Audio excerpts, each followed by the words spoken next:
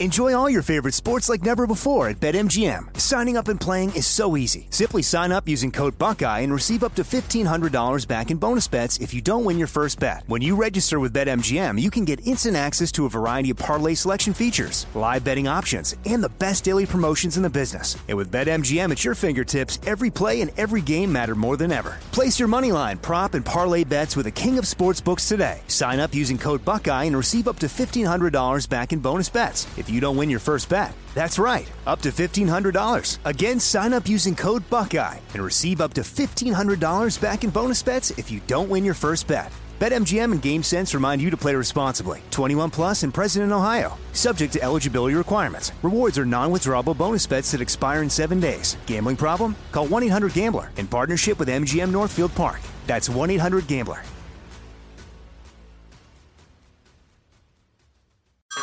Hey everyone, it's Ted from Consumer Cellular, the guy in the orange sweater, and this is your wake-up call. If you're paying too much for wireless service, you don't have to keep having that nightmare. Consumer Cellular has the same fast, reliable coverage as the leading carriers for less. And for a limited time, new customers receive their second month free when they sign up and use promo code MONTHFREE by May 31st. So why keep spending more than you have to? Seriously, wake up and call 1-888-FREEDOM or visit consumercellular.com. Taxes, fees, and other third-party charges will apply. See website for additional details. Nowadays, $20 barely gets you a burger and fries, or maybe a quarter tank of gas. You know what it will get you, though? For just $20 a month, you can get unlimited talk, text, and plenty of 5G data from my sponsor and my cell phone company, Pure Talk. Make the switch today and save an additional 50% off your first month. Choose a wireless company who shares our values. Go to puretalk.com/Jesse to switch today so you can actually afford that burger and fries. That's puretalk.com/Jesse. I know you're paying attention to global events. Wars bubbling up everywhere. Countries are buying and hoarding mass amounts of gold. Why aren't you? It's time to pull the trigger with Oxford Gold Group and buy gold and silver. Nobody can predict the future, but we can't put our heads in the sand either. Call Oxford Gold Group right now and you may qualify for up to $10,000 in free precious metals. Call 833-995-GOLD. That's 833-995-GOLD. 833-995-GOLD. Violent crime through the roof in this country. We're going to talk about that tonight. Mark Meadows, Trump's chief of staff, Mark Meadows, is suing the January 6th Commission and much, much more. Coming up on I'm Right.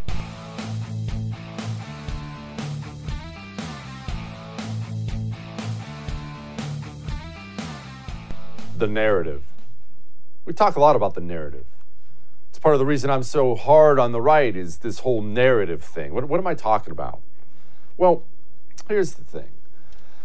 It's hard for non-political people who aren't watching my show right now, it's hard for non-political people to accept where we are as a nation. So let's start there. Where are we as a country?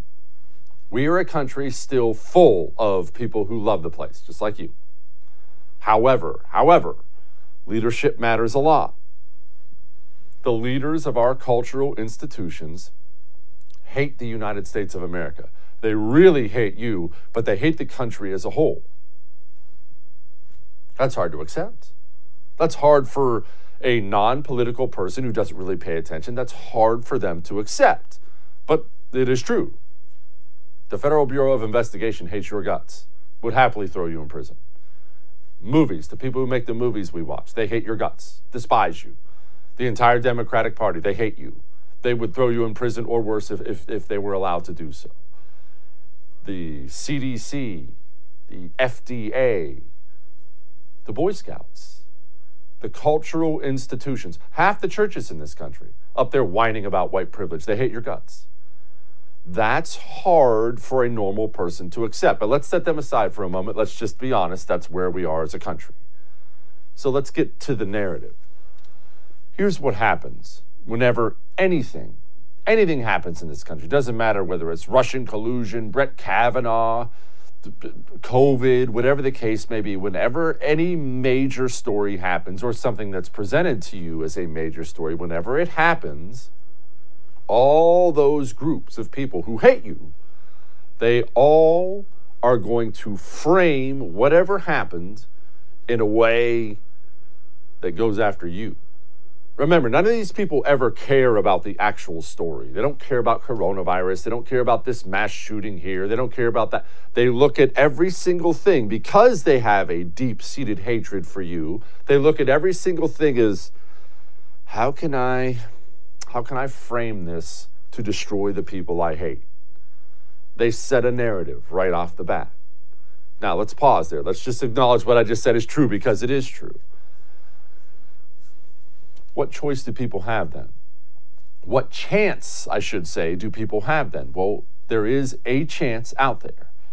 The right, the pundits and politicians, people with big platforms on the right, they are significant. I mean, not just this TV show. I do a radio show too. They're big. They're huge. You have guys like Tucker Carlson, those writers people love that. There are people that are huge out there and hugely influential. They are able to cut through some of the left's narrative noise and get real truth to people. The only chance the average person has of getting real truth in this country is to hear it from the right. If you pay attention to right-wing news outlets, for the most part, you're the most informed person in the United States of America on what the truth actually is. So they have a chance. That's our one chance. We lost every other part of the culture. It's all gone. Like I said, even the churches, the chance we have is the politicians and pundits on the right.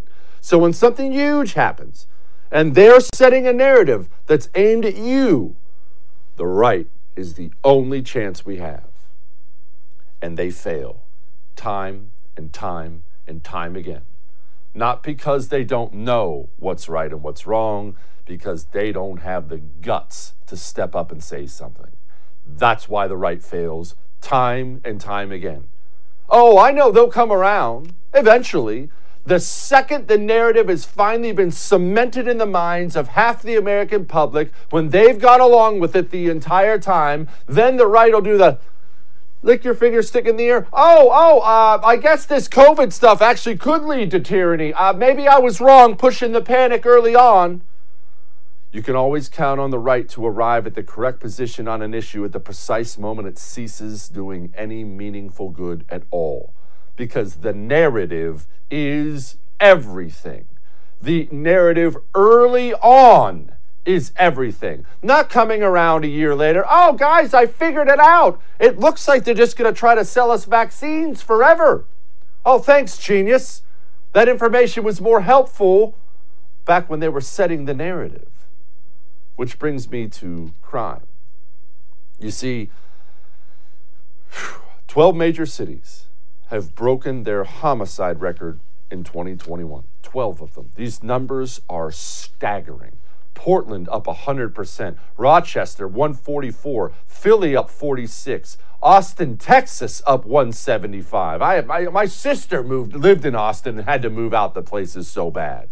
It's terrible. But what does this have to do with the narrative? Jesse, what are you talking about? Well, I haven't forgotten and I haven't forgiven what happened with the narrative after St. George Floyd died. You remember that video. It was an ugly video, obviously. I'm not sitting here praising the video. It was hard to watch. No matter which side you fall down on, it was tough to look at. Cop, knee on his neck. He's sitting there crying. The dude's clearly deranged. It dies. But immediately in the wake of St. George Floyd dying, the narrative was trying to be set by the left. They didn't care. None of them cared about George Floyd. None of them. They don't care about racism. They all looked at that and thought to themselves, oh, we got an opportunity here. We got an opportunity here to destroy everything we hate. We got an opportunity here to wreck these American cities. We have an opportunity here to loot and burn and murder and cause chaos and disaster. Let's make sure everyone thinks America is an evil, racist place and the cops are the problem in the urban black community. That was immediately what they went to. Okay, well, that's really bad. At least we have the right, though. At least people on the right are going to step up and they're going to say, nope, that's ridiculous. Yes, there are obviously big problems in the urban black community. The cops are not one of them. No, America's not a racist place. Let's all slow down. One bad incident shouldn't prompt policy changes across it. Everybody calm down. Let's stop being absurd. Is that what you heard from the right? No, you didn't. Oh, that's what you heard from me. I know that. But there were about 5 of us. I watched everybody politicians and pundits alike, on my sides. Oh, well, I mean, I guess we do need the cops. That was bad. The cops really have been a problem for a while. Hey, look at my black friend. Do you know I have black friends? I'm Mr. Black People. I love black people. Screw those cops. Where's Tim Scott? Tim? Look, we have a black senator. Look at us. We have a black senator. Oh, he's going to push for federal police reform because we agree the cops suck. They are the bad guys. Oh, I remember. Everyone forgets it now. Now, every Tom, Dick, and Harry on the right, every politician, every pundit you find, they're out there trashing Black Lives Matter every chance they get. In the wake of St. George Floyd dying, not a peep. Even Trump would not mention Black Lives Matter by name for months after they looted and burned all American cities. The right did what it always does in the wake of a leftist onslaught on their culture. It turtled up and hid under the bed and waited until the winds were blowing better, and then it came out and said, "This crime is out of control." The narrative got set early, and the right once again cowered. And why am I bringing this up now? Put up that screen again, Mr. Producer. Those are real people's lives. When I was screaming about don't blame the cops, don't defund the police, don't do this bail reform insanity, I was doing that not because I'm harsh, not because I don't care. I was doing that because I do care. Because I knew what the conditions were like in these neighborhoods. I know enough people in these neighborhoods. I knew enough people patrolling these neighborhoods. I knew exactly what would happen to the innocent, poor people in these neighborhoods if these anti-cop rules were put into place. I knew death would come in droves, and come in droves for the black people everyone pretended to champion last year. Everyone was Mr. Black People. Oh, the cops suck. Where are you now? A direct result of the right once again surrendering the narrative to the left has been black people dying in droves. Remember that. The narrative early, that's when it matters. Not when it gets comfortable, not when it's easy. Oh, I don't like Black Lives Matter. When it's hard, that's when you go set the right narrative. And look, I don't know what to tell you. Get out of the cities now. These people, the people who run these cities, they're not looking around at the disaster of their cities and saying, oh, gosh, I really screwed up. You know what? Let's reverse some stuff, guys. They're not saying that. They're looking around and saying, I don't care. Here's Chicago Mayor Lori Lightfoot. I'm disappointed that they're not doing more to take safety and make it a priority. For example, we still have retailers that won't institute plans like having security officers in their stores, making sure that they've got cameras that are actually operational. Yeah, haven't you heard? It's their fault. What are you doing, store? I'm sorry a gang of hoodlums just stormed in and stole all your stuff. Why didn't you have cameras in there? Nothing's going to change because the people who run this place, they don't want it to change. We talk all the time about district attorneys. Well, let's talk about it.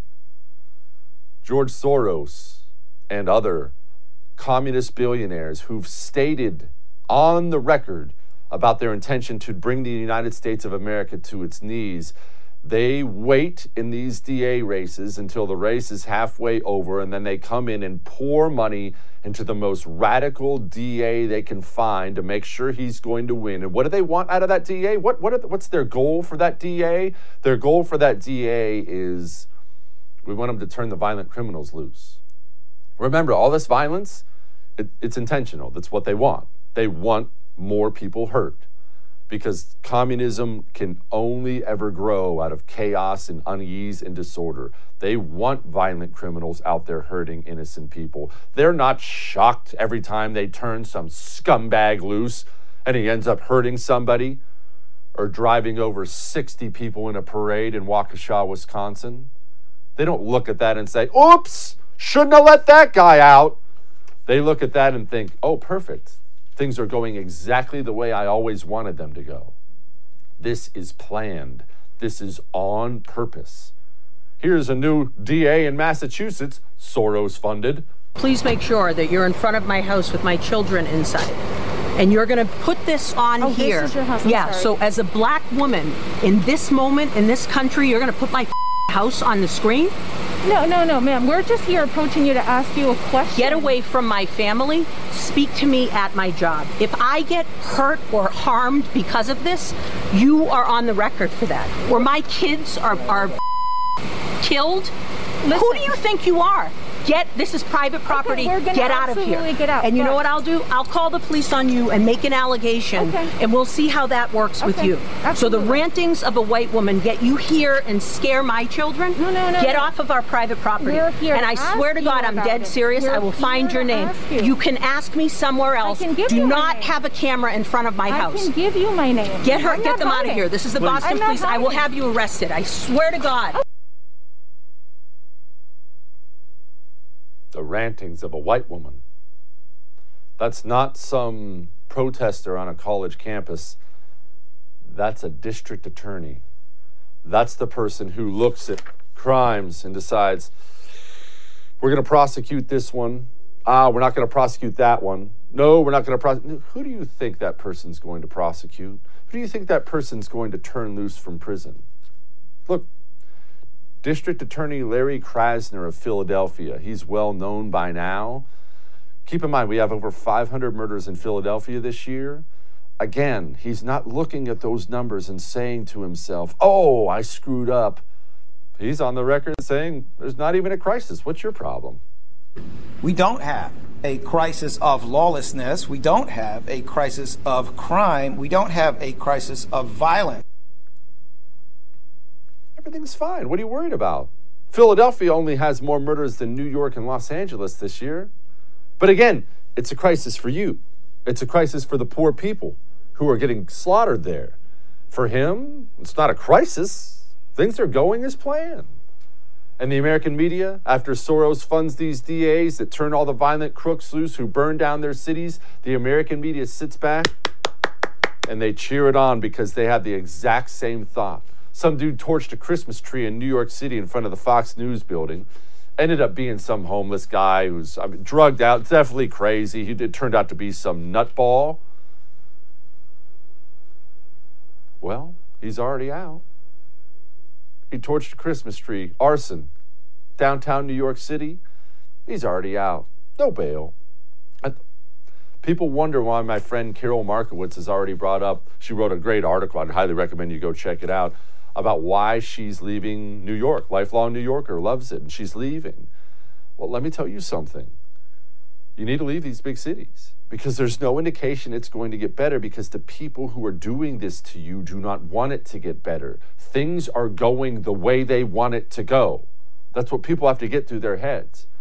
When they saw Darrell Brooks get cut loose early with virtually no bail, $1,000, and they saw him get in a red SUV and mow down 60 white people in a parade in Waukesha, Wisconsin, they didn't have even a moment where they looked around and thought, oh, is that our fault? Should we change some things? I mean, people are dead.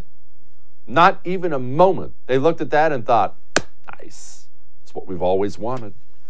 And no, I'm not going to stop saying the name Darrell Brooks as much as the American media wants me to forget about the fact that a violent, racist, black nationalist with Black Lives Matter all over his social media got in his car after a days-long media campaign to paint the Rittenhouse verdict as white supremacy. He got in his SUV and mowed down a bunch of white people. No, I'm not going to forget about it. Oh, did you hear? Hate crimes are up significantly in New York. Significantly. Who are the victims? Asians, Jews, and white people. This is all done on purpose, and it's critical you understand that. So back to the very beginning. The next time these losers are trying to set a narrative, the cops are the bad guys. Maybe if you're on the right and you're watching this and you have some kind of a platform, maybe you can buck up, Buttercup, next time and not let them do it. All that may have made you uncomfortable, but I'm right. We have Mark Meadows, Trump Chief of Staff, joining us next. But 'tis the season. It's Christmas season. You know what you should get your man or your lady, right? Go to Northwest Retention Systems. How about American-made gear? Custom-made, American-made gear. The greatest holster I've ever had in my life, and I've had a lot, It's from Northwest Retention System. My concealed carry holster, Northwest Retention System. My belt, Northwest Retention System. Their slings are incredible, but the sling for my AR, Northwest Retention System. And if you go to nwretention.com, it's 10% off. There, I just took care of your Christmas shopping for you. nwretention.com. I'll be back with Mark Meadows.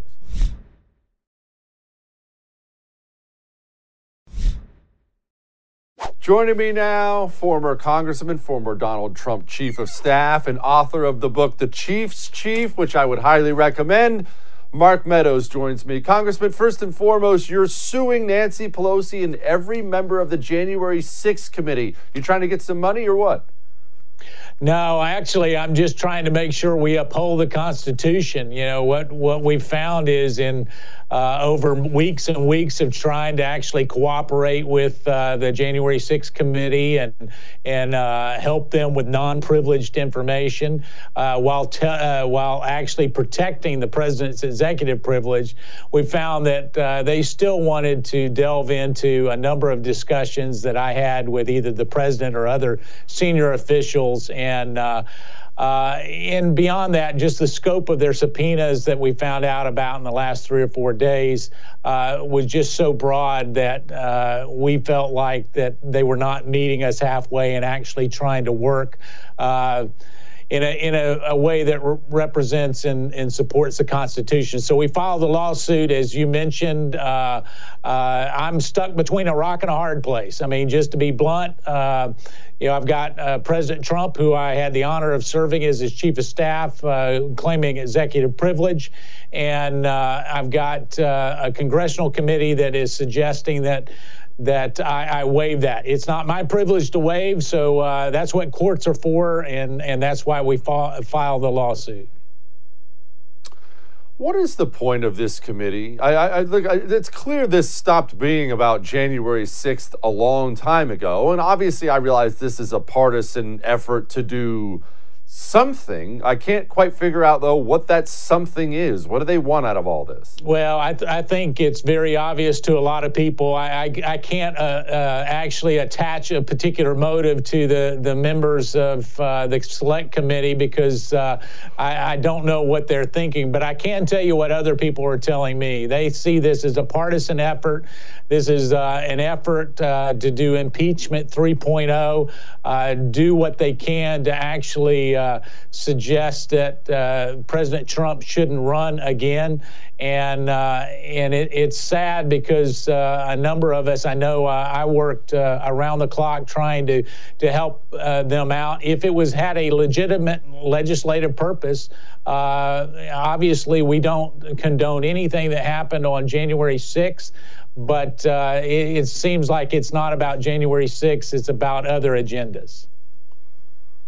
Okay, you mentioned them trying to keep Trump from running again. And obviously that's the gigantic elephant in the room, and no one's going to know the answer to that question until he makes a call. But they just beat Donald Trump. Why would they be so worried about Donald Trump running again?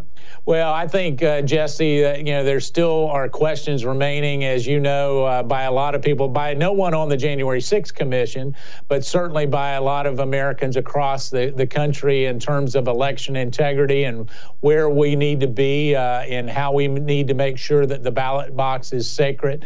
And the other part of that is just the sinking poll numbers, as we see for Joe Biden and Kamala Harris. Their poll numbers among Democrats, unaffiliated, and Republicans alike are on a downward trajectory. And so, perhaps they're looking ahead to 2022 and 2024.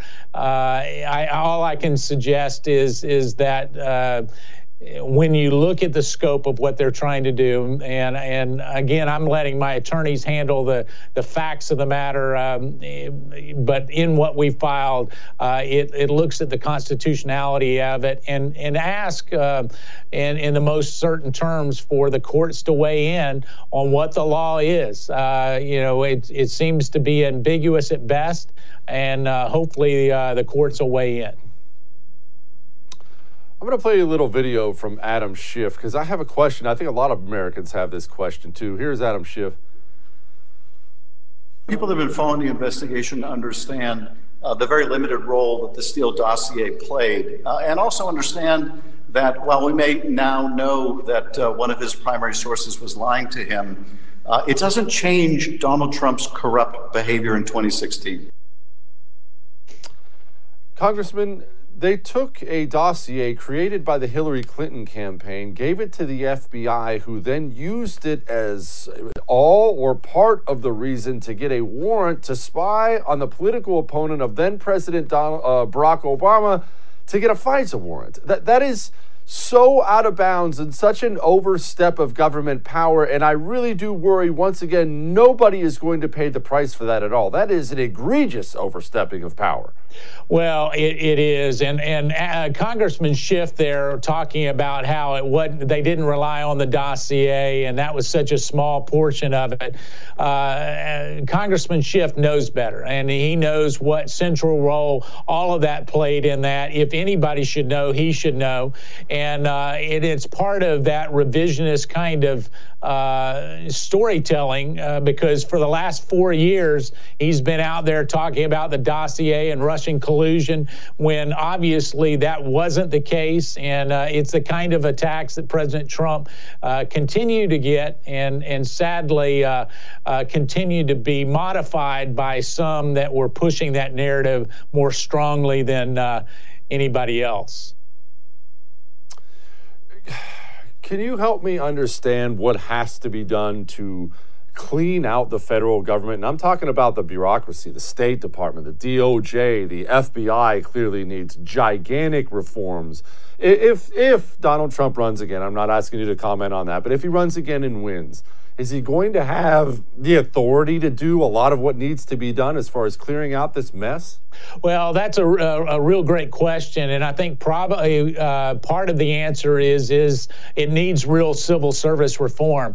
I can tell you a number of plans were put in place prior to the November elections that would have greatly modified the way that we look at some of the people that serve in government.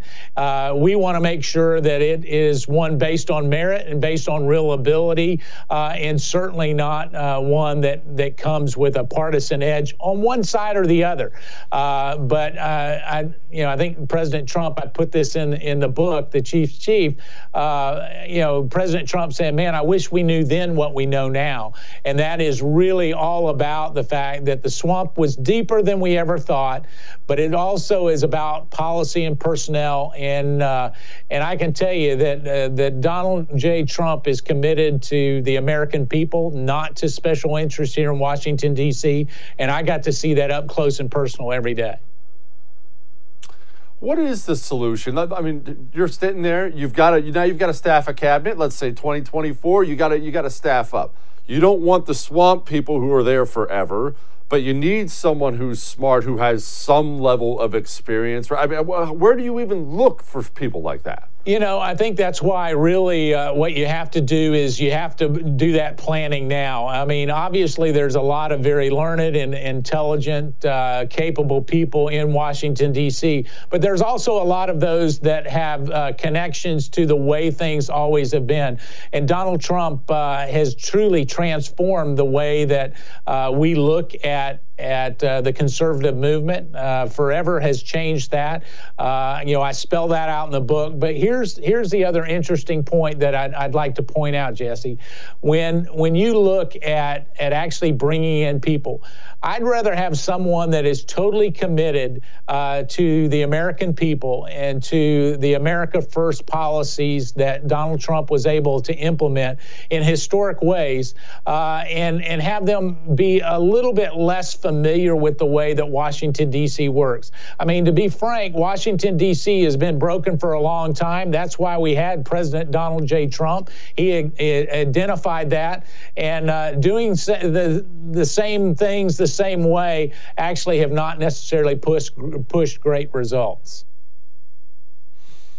Congressman, thank you so much. Wish you the best. Thanks so much, Jesse. Good to be with you. God bless. You too. Good man right there. All right. How you doing on money? Or maybe you're fine on money. Maybe you got some time on your hands. Have you thought about flipping homes? And you know what I mean, right? You identify an opportunity, a home you can buy in your area. You buy it, spruce it up a little bit, turn around, sell it for a nice little profit. There are a lot of people in this country who've made a lot of money doing it. You can do it too. You know that, right? Go to flippingmadeeasy.com. At flippingmadeeasy.com, you will find a one-stop shop for teaching you how to do it. Maybe you already know everything about it. Maybe you don't know a thing.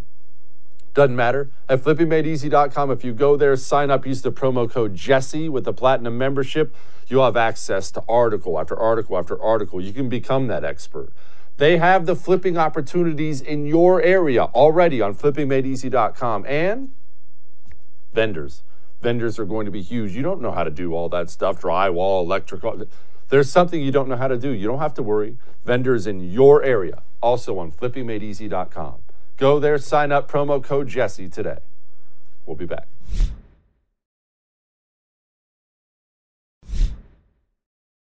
I, too, used to work at Facebook. I joined the company after 3 tours in Afghanistan, helping Special Operations Forces target al-Qaeda, because I believed in Facebook's mission as well, the democratization of information. But I was wrong. It's 2021, and the verdict is in. Big tech is an enemy of the people. Joining me now is somebody who may look familiar to you, Kara Frederick. She is the Research Fellow for Technology Policy at Heritage Foundation, which is a nice way of saying she's probably extremely intelligent on most of the issues. Kara, enemy of the people? Why?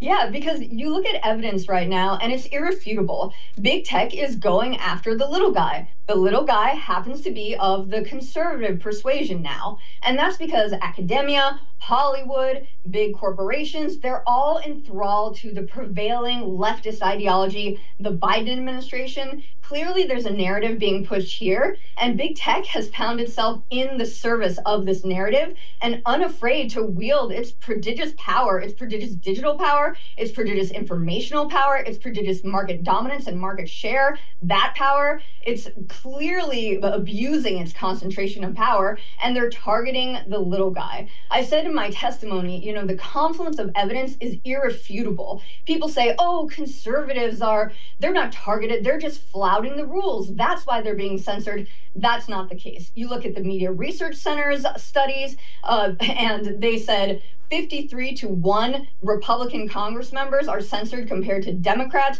You look at other studies done in 2019 that said Twitter took politically active, prominent users down at a ratio of 21-1 when it came to a data set of users that were already suspended. 21 of those were professed Donald Trump supporters in 2016. You look at the internal tools that Facebook used in the aftermath of Donald Trump's victory. It suppressed very conservative media reach on its platform. They admitted this. They still use one of those platforms as of October. And the list goes on and on and on. And now we actually have the numbers to prove it beyond all of the anecdotes that we're seeing. I defy anyone to see this level of pervasiveness, this level of censorship on the left. Anytime it happens on the left, these platforms, they apologize profusely, and they're usually back on within 24 hours. Never have they censored a sitting Democrat president of the United States, muzzled them up with 17 digital platforms within 2 weeks in January. At this point, you can't even argue it. There's a censorship issue, a conservative and heterodox view issue, and it's time that we all wake up and realize that this is actually the case. Kara, help me understand why. When I think, look, it's not hard for me to figure out why some Hollywood actress would be a nutball communist or a college professor or something like that. But when I think about big tech, honestly, I think about sharp, young entrepreneurs out there doing something, making it happen. I think capitalism. I think, gosh, that person should be as far right as I am. And yet they're all a bunch of commie nutballs. You were there. I've never been there. Why?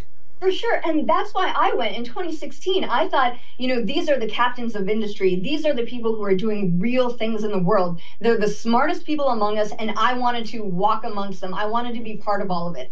And you get this in the old Silicon Valley, right? There's a libertarian bent to a lot of the programmers and the founders because it consists of actually doing things, doing real things, solving real problems in the world. What I think it is there's that admin layer it's happening happening everywhere, right? It's happening in universities, a layer of admin. It's like the HR people, the people who are, they're zealots, they're ideologues. They're not the ones, they're not necessarily the programmers, but they are the ones making the decisions in what I would call the cost centers of these technology companies. So they're not necessarily writing the code, although they are now influencing how the code is designed, but they are the ones who are more politically minded and less so that pure libertarian who just sort of wanted to go out and build things. Think Peter Thiel. He's, I think, the best example of this. Silicon Valley used to look like this, but now instead the brightest minds from our universities, instead of going to Wall Street,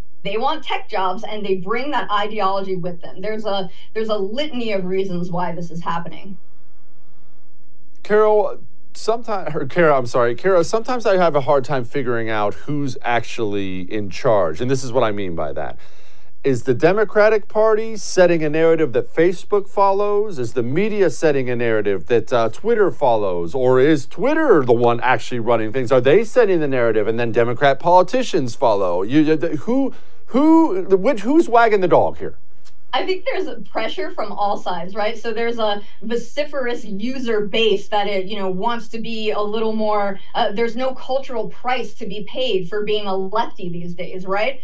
So they're coming from the bottom up, and those employees as well coming from the bottom up, top down. You have some activist board members, etc., who, again, it's like the NBA, it's like Nike, it's like when they stand up for things, that doesn't even exist anymore. And then from the outside in, right, public pressure, you get a couple people whining that Abigail Schreier's book is in Target on Twitter, and then all of a sudden Target is saying, okay, we got to clear these books from the shelves. So there's a bunch of pressure, some of it internal, some of it exogenous, but also there's something that I think people and conservatives in particular need to be aware of.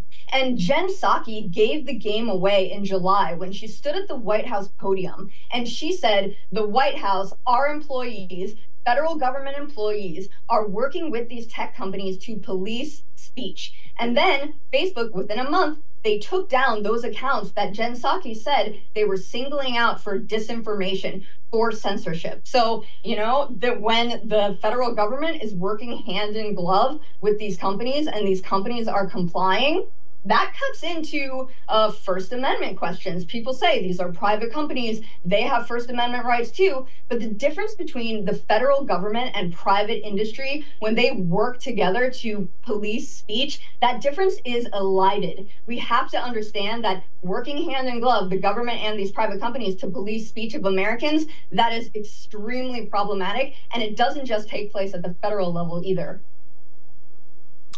Kara, so it sounds like they all just have the same ideology, so they end up working hand in hand, and there isn't necessarily a leader of the whole thing. They all hate your guts and hate my guts, and they've all decided they're going to do what they can to get us.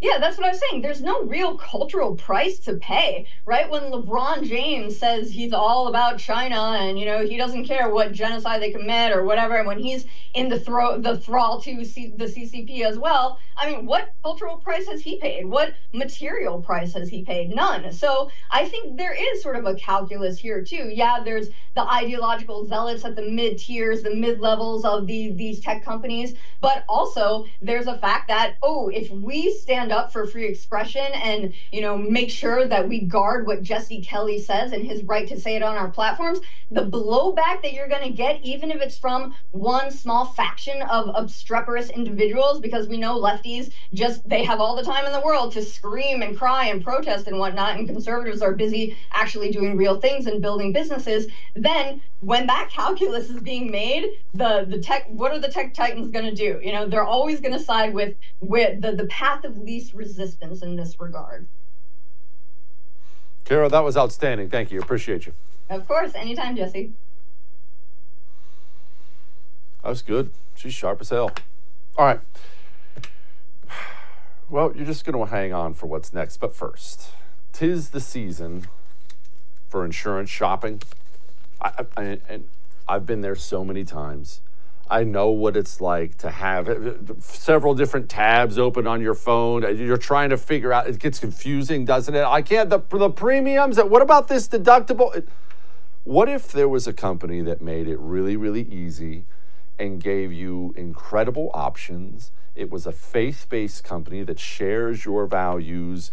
Oh, and they give back to our veterans every single month. There is. It's called OneShare Health. Faith-based company.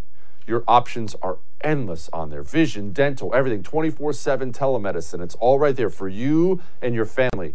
The costs are the best I've seen. And right now, when you go to my.onesharehealth.com/Kelly and use the promo code Jesse Kelly, you get $75 off your enrollment fee. I know that's not easy to come by right now, especially in these times. Oh, and did I mention 5% of your monthly goes to those veterans? my.onesharehealth.com/Kelly, promo code Jesse Kelly. We'll be back.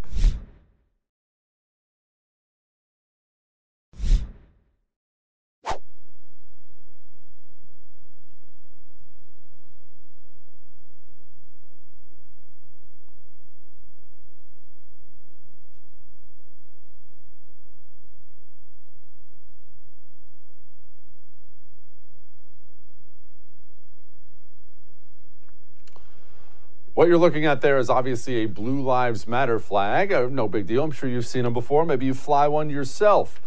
Well, it is a big deal because somebody, his name is James Moore, he's a USC professor, he's hanging it outside of his office. College campuses are not exactly thought of as Blue Lives Matter havens these days. So I wanted to bring on James onto the show, one, to thank him for showing some guts, and two, ask him why. James, I applaud you. I think it's awesome to swim against the tide. Why do this? Why take a bunch of heat? I'm sure it hasn't been lovely for you on a college campus. There's been any number of reasons. I'm worried. I don't like to see the rise in crime that is around us right now. The numbers are pretty stark. So I don't like the Black Lives narrative that Black lives are in danger from the police. It's not statistically sound. It couldn't be further from the truth. And I'm trying to communicate to my students that, in fact, they're not getting the whole story. So it's a jumping off point for discussion with my students. You mentioned the narrative. It's funny because I actually opened my show talking about that exact thing, that narrative that everyone was screaming about last year in the wake of that video, which was admittedly awful from Minneapolis. Everyone just decided, it seemed all at once, that the cops were hunting down black men in America. And as you pointed out, there's no statistical evidence for that whatsoever. And yet a huge portion of this society, probably a gigantic portion of your campus, just bought into it. Why were they so ready to buy into it? It was like it was spoon-fed for them. Well, part of it is the messaging they get from the leadership of the institutions.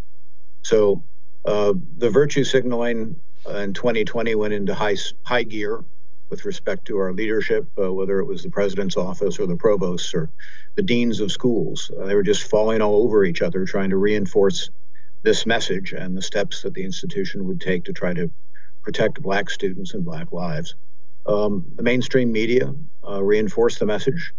We do try to promote critical thinking here at the University of Southern California, and we still occasionally succeed. Though in that case, critical thinking skills of the organization more or less failed. And it's largely because the students receive, I think, such consistent messaging that they realize it's dangerous to step back. It would be extremely inconvenient to step back and try to take a stand or voice questions about whether or not that point of view is really valid. So I think a lot of it was just fear. Right. So it's just a matter of doing what's easy. What kind of blowback have you gotten from students or USC itself? Well, it has mounted pretty slowly. I mean, the flag's been up for the entire academic semester. And it wasn't until about a month ago that I got some feedback from the campus media, from the campus newspaper, that there were students who were unhappy about it. I had not heard from those students. The only students I had heard from were people who had stopped by the office, people I didn't know, who noticed it on the office door and knocked on the door and said, thank you for doing that. But I hadn't heard any opposition. So the opposition was identified in the campus newspaper, and then I indicated I would talk to any student that wanted about this. In fact, that was the goal. That was one of the objectives. And then I got a call from the dean's office in my school asking rather politely if I might not take that down. They were a little bit vague about why and, what the motive was for that call. It turned out that the impetus had come from the central administration. And this is typical. If the central administration doesn't like something a faculty member does, they filter action through the leadership of the school the faculty member is in. I didn't find out until later that the opposition had come not from where I thought it had probably come from the provost's office, but rather from our HR department, which is unusual. Typically, HR departments don't get involved in the academic statements of faculty. So I did politely decline to take the flag down, and we've kept it civil. They felt they had to ask, or perhaps they wanted to ask. I really didn't quiz them on that point, and they did. And I told them I would think about it, and I was just trying to be thoughtful and polite. And I sent them back an email message that explained why the flag was there and why I didn't want to take it down, and why, in fact, I didn't plan on taking it down. Good for you. The students James Moore, No, I'm sorry, sir. I wish we had a lot more like you out there. I praise you for it. Thank you for doing something that showed some courage. Appreciate you. Pleasure to talk to you, sir. Thank you for the support. All right, we got Lighten the Mood next. But first, speaking of first, I didn't do that on purpose. You signed up to be a supporter of The First TV yet?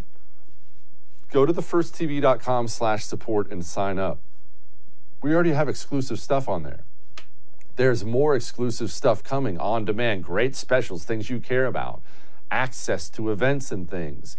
Go to thefirsttv.com/support and sign up today. All right, we'll be back with Lighten the Mood, and it's a good one.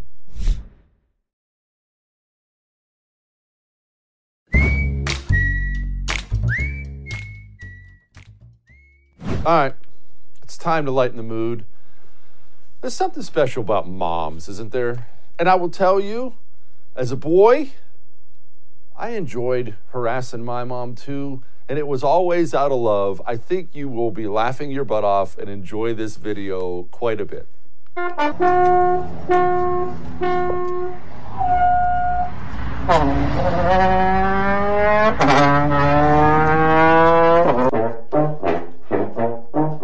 Don't even do that.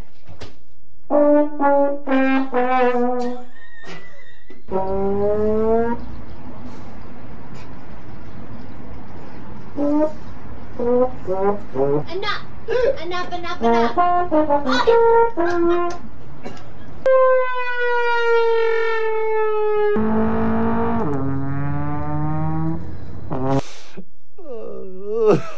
That last one killed me. All right.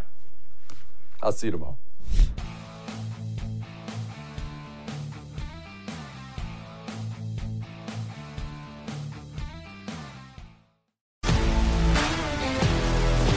If you love sports and true crime, then there's a new podcast from executive producer Dan Patrick and hosted by me, Jay Harris, that you won't want to miss. Playing Dirty: Sports Scandals.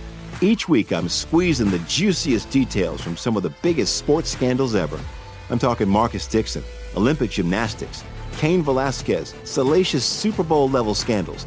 Join me on the dark side of sports by listening to Playing Dirty: Sports Scandals on the iHeartRadio app, Apple Podcasts, or wherever you get your podcasts. I'm Hannah Storm, and my new podcast, NBA DNA with Hannah Storm, chronicles my 6 decades in professional basketball. From growing up in the sport to becoming one of sports TV's first female broadcasters. Join me as I dig deep into the game's history, unearth some wild stories, and talk to my friends from the world of basketball, from Dr. J to Charles Barkley. It's been a wild ride, and now I get to take you with me. Listen to NBA DNA with Hannah Storm on the iHeartRadio app, Apple Podcasts, or wherever you get your podcasts. More Than a Movie is back with Season 2. I'm your host, Alex Fumero, and each week I'm going to talk to the people behind your favorite movies. From The Godfather, Andy Garcia. He has the smarts of Vito, the temper of Sonny, the warmth of Fredo, and the coldness of Michael. to the legend behind La Bamba, Lou Diamond Phillips. When I walked in, I didn't think I had a shot at Richie because John Stamos' picture was already up on the wall. Listen to More Than a Movie on the iHeartRadio app, Apple Podcasts, or wherever you get your podcasts. I'm Saleha Mohsin, and I've covered economic policy for years and reported on how it impacts people across the United States. In 2016, I saw how voters were leaning towards Trump and how so many Americans felt misunderstood by Washington. So I started The Big Take DC. We dig into how money, politics, and power shape government and the consequences for voters. With new episodes every Thursday, you can listen to The Big Take DC on the iHeartRadio app, Apple Podcasts, or wherever you get your podcasts.